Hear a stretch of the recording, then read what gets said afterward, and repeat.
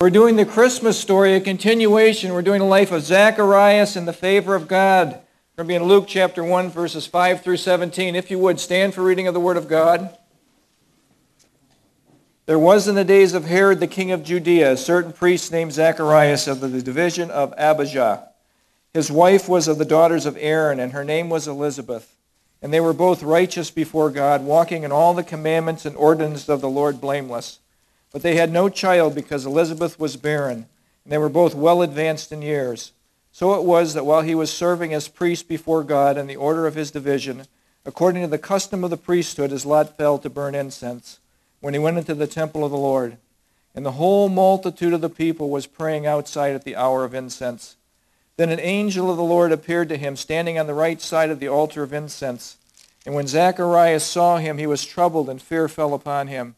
But the angel said to him, "Do not be afraid, Zacharias, for your prayer is heard, and your wife Elizabeth will bear you a son, and you shall call his name John. And you will have joy and gladness, and many will rejoice at his birth. For he will be great in the sight of the Lord, and shall drink neither wine nor strong drink. He will also be filled with the Holy Spirit, even from his mother's womb. And he will turn many of the children of Israel to the Lord their God. He will also go before him in spirit and power of Elijah, to turn the hearts of the fathers to the children, and the disobedient to the wisdom of the just, to make ready a people prepared for the Lord." This is the word of God. Please be seated. Now, last week we talked about the promised Messiah. We talked about the promise of the Messiah became very early. In Genesis chapter 3:15, we see that Jesus would crush the head of Satan. Satan would bruise his heel, but Jesus would crush his head. We had the promise of the virgin birth. In Isaiah 7:14, "Therefore the Lord himself will give you a sign. Behold, the virgin shall conceive and bear a son, and you shall call his name Emmanuel," which means what? God with us. That's right. That is important. God really considers us important. He came to dwell with us. I mean, he's great. The promised seed was prophesied. He came through the virgin birth. The promised seed was preceded by a forerunner, John the Baptist, just as the prophet said. This week our story continues with two people, Zacharias and Elizabeth, primarily Zacharias, and the favor of God. Let's pray. Father, we thank you for this time, that you've allowed us to gather together as your church, to worship you corporately and to learn from you corporately. Holy Spirit, please teach us today things that you would like us to know. And what you teach us, help us to apply to our lives. In Jesus' name, amen. So, verses 5 through 10, Zacharias, once in a lifetime moment. Now, this is a special moment for Zacharias. God's grace and his favor are going to be poured out on him. There was in the days of Herod, the king of Judea. I want to pause here for just a second to remind you who Herod is. Herod lived from 37 BC to 4 BC. He was the one that was in charge when Jesus was born. He was the builder. He is the one that beautified the temple, Zerubbabel's temple, and he beautified the temple. He built many opulent things in Israel. He was a tremendous architect, but he was also a crazy guy. I mean, he was killing people left and right, and he was the one that was responsible for killing all the kids 2 years old and younger. And we'll be going through Herod and the Magi next week, and I'll give you more information about him. His life is pretty interesting. So he was a king of Judea. A certain priest named Zacharias of the division of Abijah. His wife was of the daughters of Aaron, and her name was Elizabeth. Now this division of Abijah, there were 24 divisions of priests. So there was a ton of priests that were responsible for the work that happened in the temple. They were both, Elizabeth and Zachariah, were both righteous before God, walking in all of the commandments and ordinance of the Lord blameless. But they had no children, because Elizabeth was barren, and they were both well advanced in years. So it was that while he was serving as priest before God in the order of his division, according to the custom of the priesthood, his lot fell to burn incense when he went into the temple of the Lord. And the whole multitude of the people were praying outside at the hour of incense. Zacharias had a special day. This was a special time for him. In the next verses, he's going to be visited by an angel, which will even be more significant. And the way that he got this special appointment was by casting lots. Casting lots. Now, remember, it would also mention that he was childless. And for a couple to be childless in Israel or in Judaism was looked at as a curse. There was some sort of stigma. So he's a priest, but he doesn't have children, and you got to wonder, all the people in the neighborhood are going, what's wrong with Zacharias and Elizabeth? Oh, there must be something wrong with them, why God is not blessing them. And oh, the blessing is coming soon.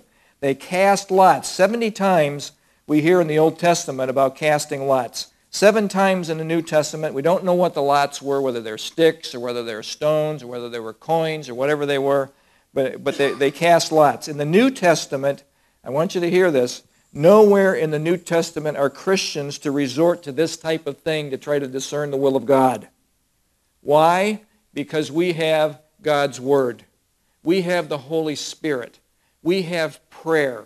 We don't go to casting lots in the New Testament to try to discern the Lord's will. But in the Old Testament they did, and actually there's a Proverb, 16:33, that says this, the lot is cast into the lap, but its every decision is from the Lord. So when they were casting lots and they were in the favor of God and they were in the will of God, God would express his will to them by casting the lot. But we don't do that in the New Testament. We don't do that in the New Testament. Just so you know about casting lots, okay? Also, Zacharias, I want you to realize that he had the favor of God on him. And I want to tell you what the favor of God is. The word is charis, and it means acceptance, kindness granted or desired, a benefit, thanks, gratitude, grace. If you can remember anything in that, favor, grace. Grace, favor of God. So try to remember that. So Elizabeth and Zacharias were faithful, both from the tribe of Judah, but neither one of them had the blessing of a son or a daughter. They had no children. And again, this was looked at as a stigma in the nation of Israel. Now, Zacharias, his job as a priest would encompass the following. He would be in the temple for a 2-week period of time each year, apart from the great festivals. There were 18,000 to 20,000 priests. So the chances of him in a lifetime burning the incense was like zip. Okay? He had almost no chance. But God favored him. God favored him. I have an overhead here on what happens with the priest.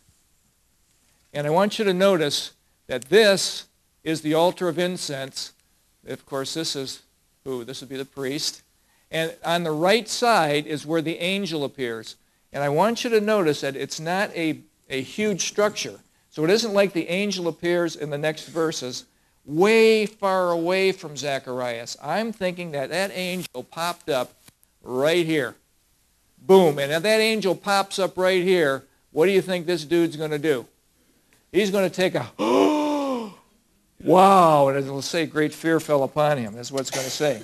So I want you to also realize in the holy place where this exists, just as a reminder, on the right side here was the table of showbread. On the left side was the menorah, or the lampstand with the light. The table of showbread had the loaves on it. And those loaves, there were 12 loaves for the 12 tribes of Israel. And Jesus, knowing that these people were very astute on the table of showbread and what bread means, he said that he was the bread of life in John 6:35. I am the bread of life. Whoever comes to me will never hunger, and whoever believes in me will never thirst. He also, with the light of the menorah, and on the Feast of Tabernacles, there were huge lights, candle-type lights, that were around the city. And Jesus would point to those lights and say that, I am the light of the world. Whoever follows me will never walk in darkness, but have the light of life. Jesus was alluding to things in the temple, or in the tabernacle, that these people were very familiar with. And these are the things that he claimed that he was. The offering of incense that goes up from this altar are symbolic of the prayers, and it was a sweet aroma to God. And I want to remind you that when you communicate with God in prayer, it is a sweet aroma to God. And that's why God implores us in the New Testament to pray without ceasing. He wants a continual relationship with us, a relationship of a sweet aroma going up to him on a continual basis. In Revelation chapter 5, verse 8, we see that the that the altar of incense are the prayers of the saints. The most common prayer that the people would be praying, remember everybody has a role. Zacharias had his role. He was offering the incense offering on the altar of incense. But the people outside had their role too. And they were praying, and more than likely they were praying, send Messiah. Oh God, send Messiah. Send relief. Send us relief. Remember, they were under Roman occupation. They were being ruled over by despotic rulers. And they wanted relief from this. Send Messiah. Now, I want you to also remember in verse 6 that Zacharias and Elizabeth were both righteous and faithful before God, but yet they were not blessed according to the way that people would look at blessings and having children. Again, that stigma was still there. Zachariah and Elizabeth were people just like you today. They were just normal people that God decided to pour His grace upon. You never know when God will surprise you with a wave of favor, with a wave of grace. And I'm telling you, that is good news for us. In verse 11 through 13, Zacharias is surprised by God's favor and His grace. Watch this. Now, he's had his big moment. This is a huge moment. This is a touchdown moment that he's experiencing here with the altar of incense. But it gets better than that. Then an angel of the Lord, and we know in verse 19 that is Gabriel, appeared to him standing on the right side of the altar of incense. Again, very close. And when Zacharias saw him, he was troubled. Can you imagine? And fear fell upon him. I mean, if anything just appeared to you, if somebody just went right here, right now, what do you think is going to happen to me? But the angel said to him, do not be afraid, Zacharias. He's got to say that right away. Do not be afraid, Zacharias, for your prayer is heard, and your wife Elizabeth will bear you a son, and you shall call his name John, which means the grace of God. The grace of God. Your son, you're going to have a wonderful son. So he's offering this burnt offer, this offering of incense. And then again, I can't emphasize this enough. This is a Super Bowl moment for him. This is him hitting the World Series. This is the jackpot. But that wasn't the biggest thing. The biggest thing was suddenly the angel appears. And it wasn't just the angel appearing, but what he said, that this couple would have a baby at an advanced age. And I'm thinking this guy is really old, like in his 80s or something, almost like Abraham and folks like that at an advanced age. He is an old man. Impossible for this thing to happen. Zechariah was given a heads up that Messiah is coming and your son will introduce him to the nation of Israel. What a privilege that he has. What an enormous privilege. God's grace and His favor has just fallen on him big time, totally unexpected. It's a huge honor. They were waiting for this child for years, praying for years. They must have been well past, this can never happen now. I'll tell you, be ready in your life to be surprised by God. You never know when He will break into your life with something totally unexpected. And I will tell you, with a great big truckload of grace. Remember, God graces us, and He graces us, and He graces us. Be ready. Zacharias' response to the angel was fear, and that is very common. It happened to everybody except Mary. And when they saw the angel, this fear came upon them. This was a supernatural experience that elicits within a human being a fear response. Now, let me question you. Today, oftentimes, we see people say that I saw Jesus in the burrito. I saw Jesus in the potato chip. I saw Jesus in the clouds. And I'm telling you, if you see Jesus, you're going to do what John did in Revelation chapter 1, belly smacker, right on your face before the King of the universe. So when something is supernatural, it's not blasé, it's not casual, it's memorable, and it's fearful. And I want to give you an example of this. Remember the disciples on the Sea of Galilee. I'm taking this, it was recorded in several of the Gospels, but in Mark chapter 5, verse 37 through 41, the storm has come, and I don't know if you know how big this boat is that they traditionally fish in. This thing is not very big. They just had it on the History Channel. They had one that they found, similar to the one in the Sea of Galilee. It's very small. I wish I would have had an overhead of it. and these 12 guys are jammed into it with Jesus. Now, it has to be shoulder to shoulder, jammed into this boat, and Jesus is in the back, and you picture him kind of laying back, taking up all the space. Jesus is probably sitting there, slumped over. He's out like a light. He's in the back of the boat, and he's asleep, and the storm comes. This is the picture.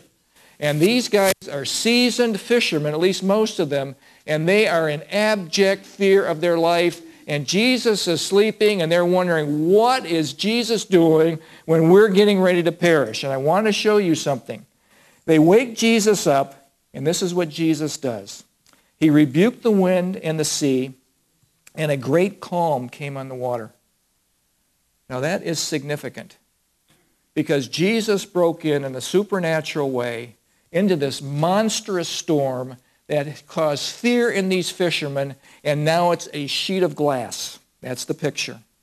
And then Jesus asked them this question, why are you so fearful? How is it that you have no faith?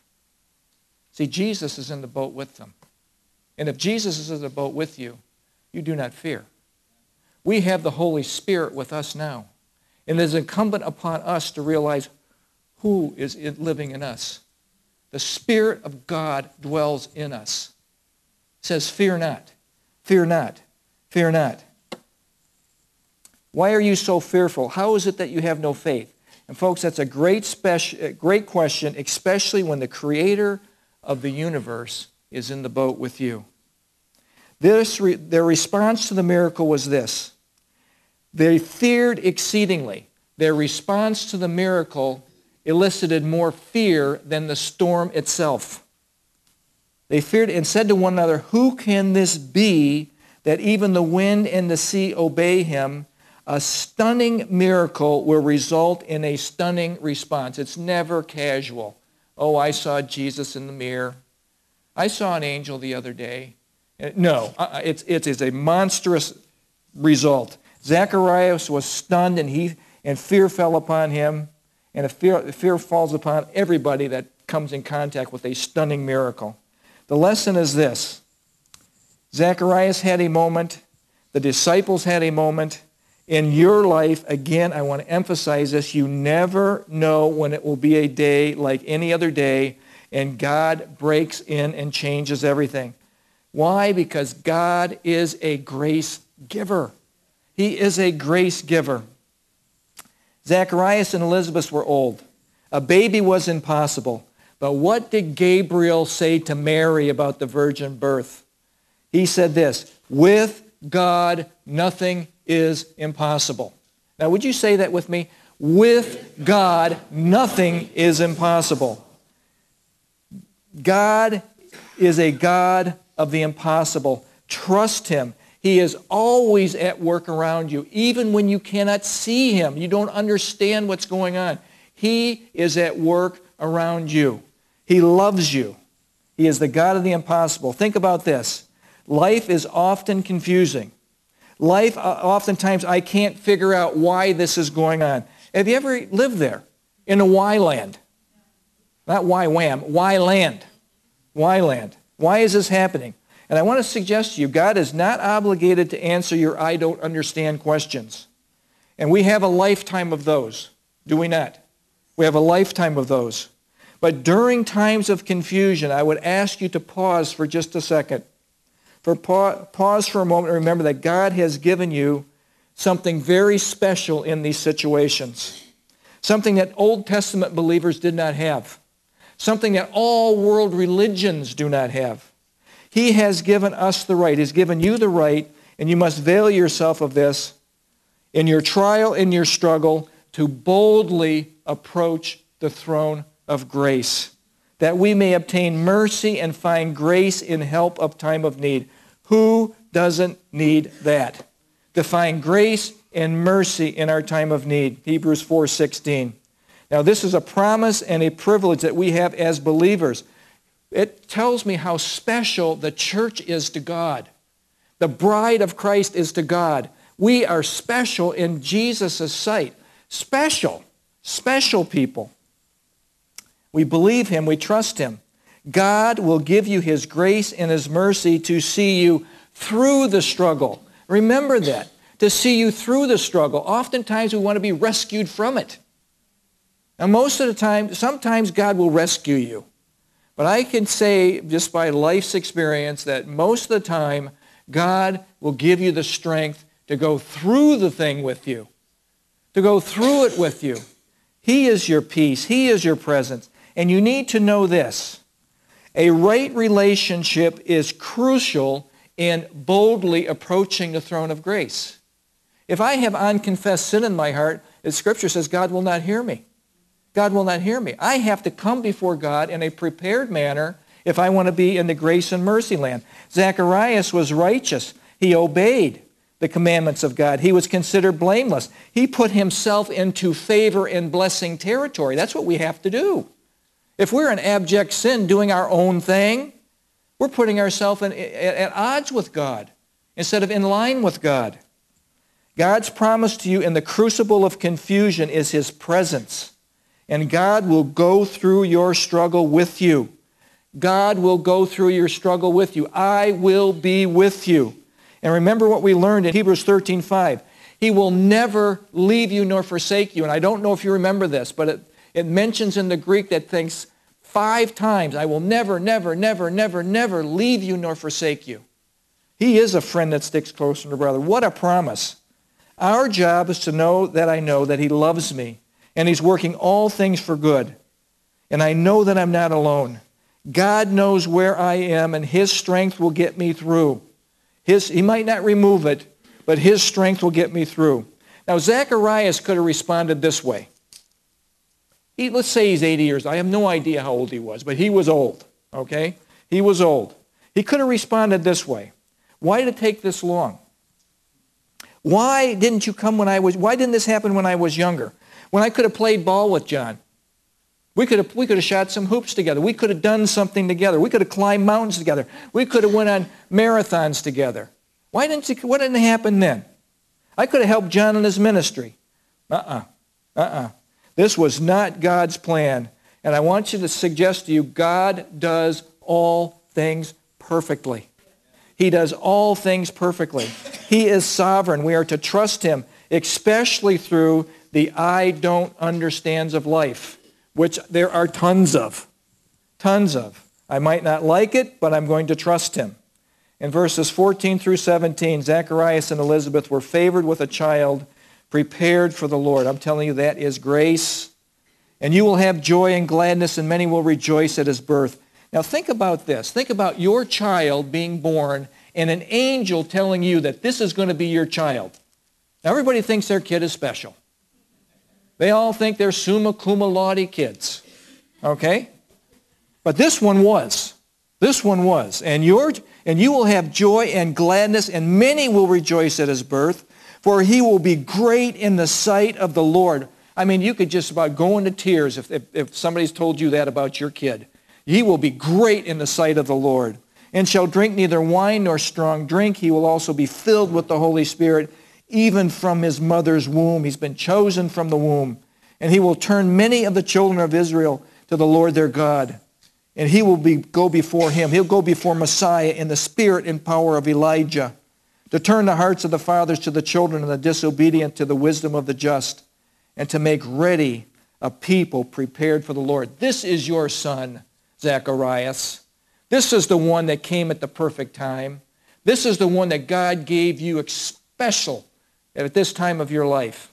You have been blessed, Zacharias. They were faithful, and they experienced God's favor, and they waited. And I want to emphasize again the significance that the angel said about this particular son. Many will rejoice at His birth. He will impact the world. Wouldn't you love that about your child or your grandchild? They will impact the world, not be a drag on the world. They will impact the world. He will be great in the sight of the Lord. And I will suggest to you, many in the world system at John's time thought he was crazy. Why? He was eating locusts. He was eating honey. He had the big belt around him. He looked kind of different. He never shaved or he never cut his hair for his whole life. He was a Nazarite from the beginning. He looked a little strange.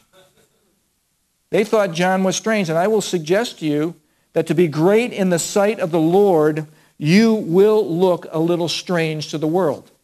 If you want to blend with the world, you won't look strange. You'll just look just like them. And that is not what we are called to do. We're called to be different. He will be separated to God from the womb. Again, a Nazarite. No razor, no grapes. Don't be around anything dead. He was filled with the Holy Spirit from the womb. He had a special calling with a special anointing, and he will turn the hearts of Israel to God. That was his mission, to prepare the way for Messiah. He will make ready a people prepared for the Lord. I'll tell you, this is an important statement because this is talking about revival in the nation of Israel. And I don't know if you remember what was happening up to that point, but this nation was distant from God. Look at what is revival. Revival is this. The people were to turn away from self-willed disobedience. Self-willed disobedience and disregard for others and turn back to God. And John did his assignment with vigor. His message was repent and turn. His baptism was a baptism of repentance to the nation of Israel. To turn the fathers back to the children in verse 17. To make ready a people for the Lord. Now that was John in preparation for the Messiah, but I will suggest to you today that the Holy Spirit does that. The Holy Spirit is making a way. The Holy Spirit today is in John 16, verse 8 and 9, does this for us. And I will send you the Helper. And when he has come, he will convict the world of sin, righteousness, and judgment of sin, because you do not believe in me. Of righteousness, because I go to my Father, and you will see me no more. Of judgment, because the ruler of this world is judged. The Spirit of God is preparing the way in the hearts of minds and people to receive the Messiah, to come to the Messiah for life. He is the one that is doing this, convicting of sin in the singular, of believing that Jesus died for the sins of the world. Convicting of righteousness, because that is how we are to live as righteous people before our God. And of judgment, because judgment is coming, and we know it. We know it intuitively, that there will be a day when we give an account of our lives before God. The people of Israel had turned away from God for 400 years. From Malachi to Matthew, they grew colder and colder and colder, and they drifted further and further and further from God. They had religion. Now hear this. They had religion. They had their temple. They had their sacrifices. They had the traditions they were going through, but they had no relationship and were abandoning God. They had drifted from God. God was sending the Messiah, and John would pave the way. The people had to change from a me focus, a preoccupation with Roman occupation, and focus that the Messiah is coming. Now, how many people do what the Jewish people did? They were going through sacrifice and offerings, but their hearts were far from God. Proverbs 15:8 says this, "The sacrifice of the wicked is an abomination to the Lord." If you think that you can sacrifice and make up for disobedience, you are wrong. You can't just go to church and say, okay, I went to church this week and I can live like I want, or I can do whatever else, I can give money to the poor. No, that is not impressive to God. What is impressive to God is obedience. The sacrifice of the wicked is an abomination to the Lord, but the prayer of the upright, oh, that is his delight. The lesson is this. The lesson is this. Change and do what is right. It is never too late to change your focus and do what is right in your life. Never too late. You can start over. God is great with start overs. Change your script. When I say script, change the way that you normally are responding in your life. Change the way you are living. From self-absorbed, all about me, to a focus on God. And ask yourself, what does God want from me? That's a great question to start. When you get revival in a person's heart, that's the question that they ask. What does God want from me? I'll tell you, he wants you to hear him and he wants you to obey him. You want to ask yourself, why am I even here? And I'll tell you, you're here to know Jesus Christ. That's why you were born. You were born in this world to know him. What am I supposed to do while I'm here? Well, you are to serve him and obey him. Not deep, but it's profound. Easy, but profound. Psychology tells us today that man's problem is low self-esteem. The counselor often teaches a person to claim their worthiness, to be assertive, to focus on self-growth, to look how great you are. I'm a wonderful person. I'm important. Well, Bob Diefenbach from Dallas Theological Seminary says this about that mindset. The Bible clearly asserts that the root of all of our problems is the love of self. The adulterous pastor does not love Christ or his church or his own family or the woman he defiles. He loves one person more than all others, and that is himself. The homosexual is not loving God or other men. He is loving himself, seeking to gratify his own lust. It is the same with everything else. Drugs, eating disorders, pornography, vanity, greed, jealousy, abject disobedience to God. The root of it all is the love of self. I want me more than I want God. That is what the root is. Me, myself, and I above everything else. If we want God to revive us, to have a Zacharias moment, if we want God's favor, we must get the focus off of me and onto God. It starts with being righteous in his sight, and that's salvation, folks. It starts with salvation because we have the imputed righteousness of Christ given to us when we believe that Jesus died for us. But it doesn't stop there. It continues with being set apart unto God. Have a repentant spirit. Be filled with the Holy Spirit. This will lead to a fulfilled life. When the focus is off of me and on to Jesus, folks, this is the ticket to God's favor. You want God's favor, get it off of you and on to God. It's just that simple. It's not automatic. I cannot live like I want in disobedience to God and his word and expect his grace and favor. I must do it God's way. It's just that simple. And another statement that I wanted to focus on for just a moment, very quickly, is John was separated from the womb. And this is rather unique. There are several people in Scripture that were separated from the womb for service. In Psalm 22:10, David talks about this regarding the womb. Upon you I was cast from birth. You have been my God from my mother's womb. Isaiah says this, who formed me from his womb to be his servant, to bring Jacob back to him, so that Israel might be gathered to him. For I am honored in the sight of the Lord, and my God is my strength. You know, Isaiah was separated from the womb, and God was his strength. You know what happened to Isaiah? Manasseh, a maniacal king, had him sawed in two with a wooden saw. That's how he died from history. He needed God's strength. Jeremiah was separated from the womb, yet he was abjectly rejected. There are no converts in the 40 years of his ministry in Israel. Everyone rejected him. How would you like to start a church like that, where everybody rejects you? And he's thrown into a pit because he's telling the truth, the prophetic truth that God has given him. He says, I've consecrated you, I've appointed you a prophet, I formed you from the womb. Now his life was, Jeremiah would never say, this is our best life now. You ever hear that? This is your best life now. You deserve your best life now. No, Isaiah wouldn't say that. David wouldn't say that because he had all his mess after Bathsheba when he sinned. And he had that whole thing, and he had Uriah killed. And then he had this mess come into his family where Ammon raped his half-sister Tamar, and then Absalom, in a fit of rage because David isn't doing anything about it, kills Ammon. And then Absalom takes over the kingdom, and he finally dies. His life was a mess when he went off into sin. But yet he was separated to God from the womb. And he repented. He had a repentant spirit. Galatians 1:15, this is Paul speaking. But when God, who had set me apart even from my mother's womb and called me through his grace, was pleased. Now, did Paul have his best life here? Remember, you read this in Corinthians where he was stoned, where he was beaten, where he was whipped, where he was shipwrecked, and it goes on and on and on. This is not your best life now. He was looking forward to a home. He was looking forward to a better place.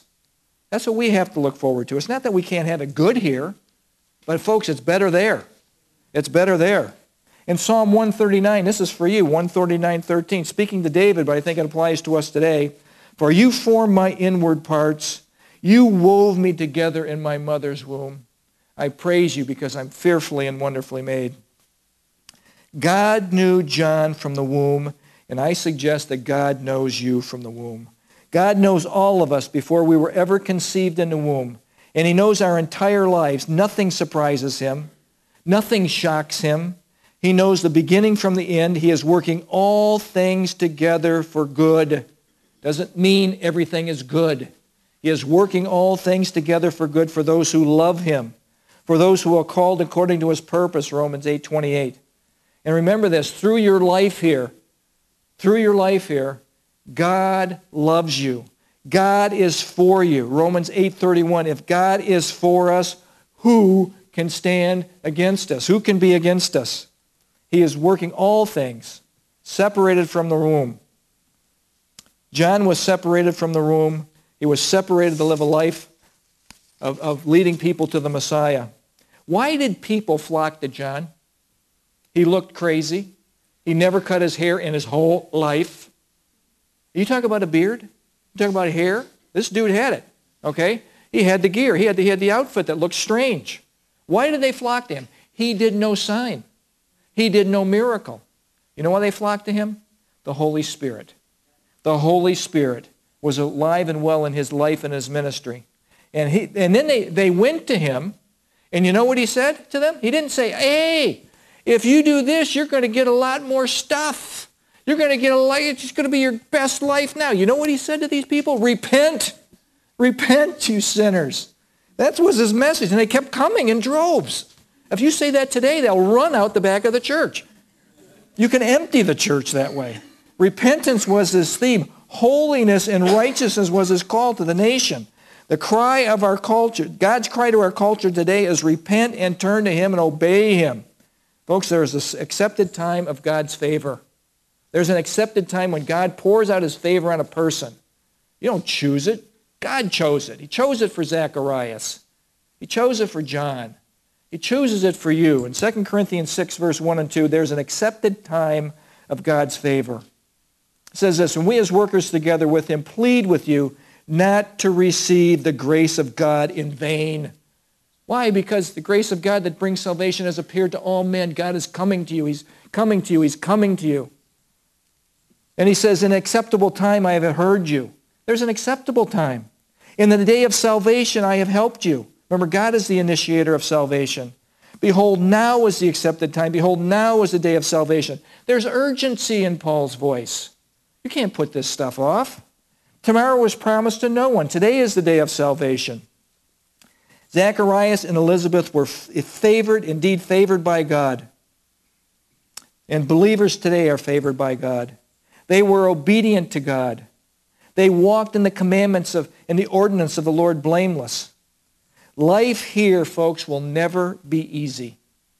But living this life in the favor and the grace of God, knowing his Son, obedient to his commands, working for him all the days of your life, produces the most gracious and fulfilled, fruitful life. Isn't that what you want?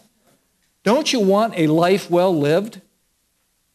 None of these people, even if you're sawed in two, even if your life is like the prophet Jeremiah, and you're thrown in a pit because you're telling the truth, none of these people thought that their life was a waste. They knew it was valuable. They were faithful to the end. Life here will never be easy. Never be easy. Working for him all the days of your life produces the most gracious, fulfilled, and fruitful life. A life of purpose, never to be regretted for a second. Finally, in conclusion, Zacharias in the favor of God. First thing, be prepared for your life to be interrupted by God. But remember, you have to position yourself for the favor and the grace of God. Okay? You have to remember that.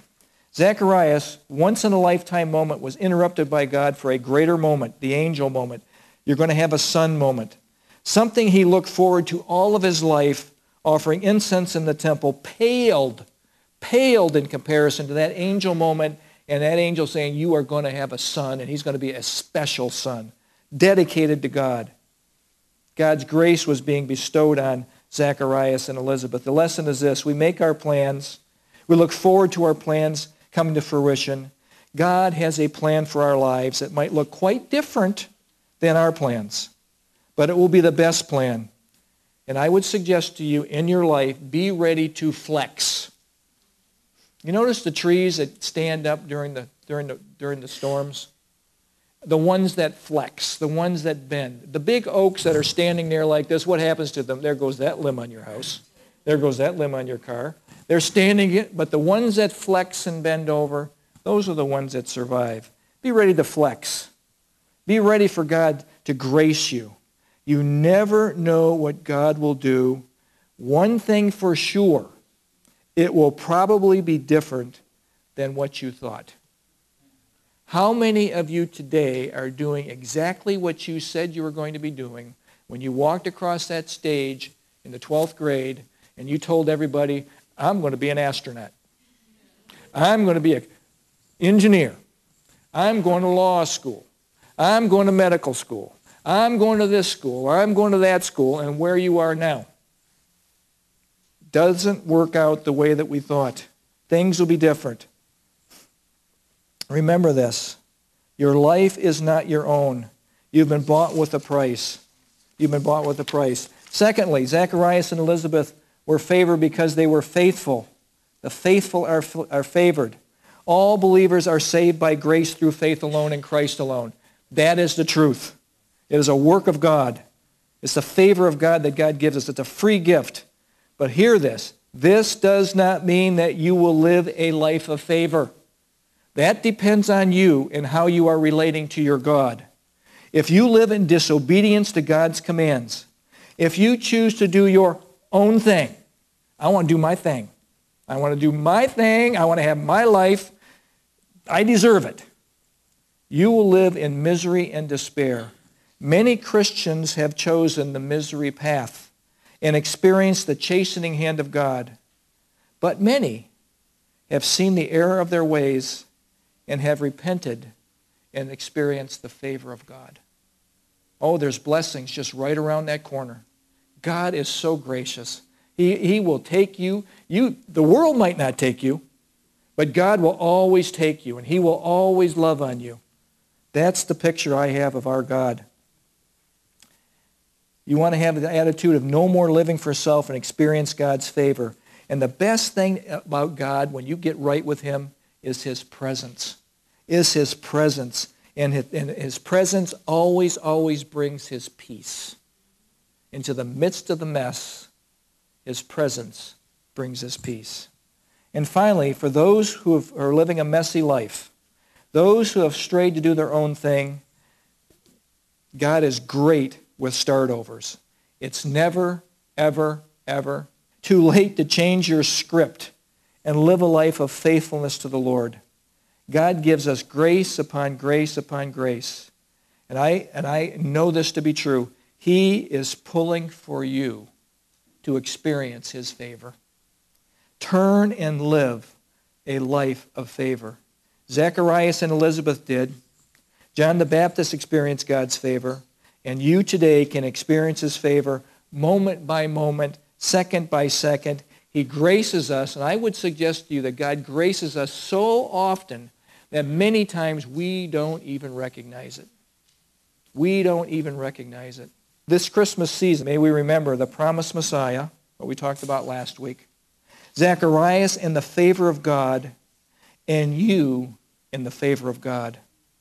Pause this Christmas season. Pause for just a second. Give thanks for our Savior's birth.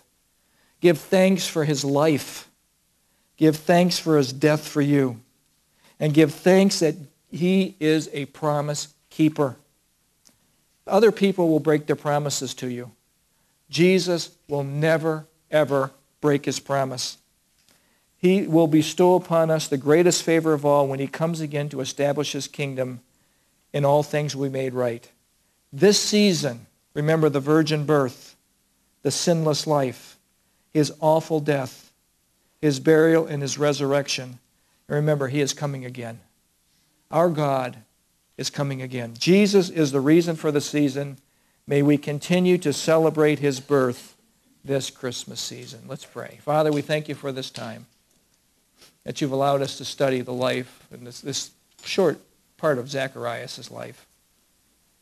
Thank you, Lord, that this man and his wife, Elizabeth, they were faithful, and they had placed themselves in a position for your favor and your grace and your mercy to be bestowed on them to have such a special son. A son that would impact his world, that would introduce the world to the Messiah. And, oh God, that we each, as children of God, as sons and daughters of the living God, would take up the mantle and introduce the world to the Messiah.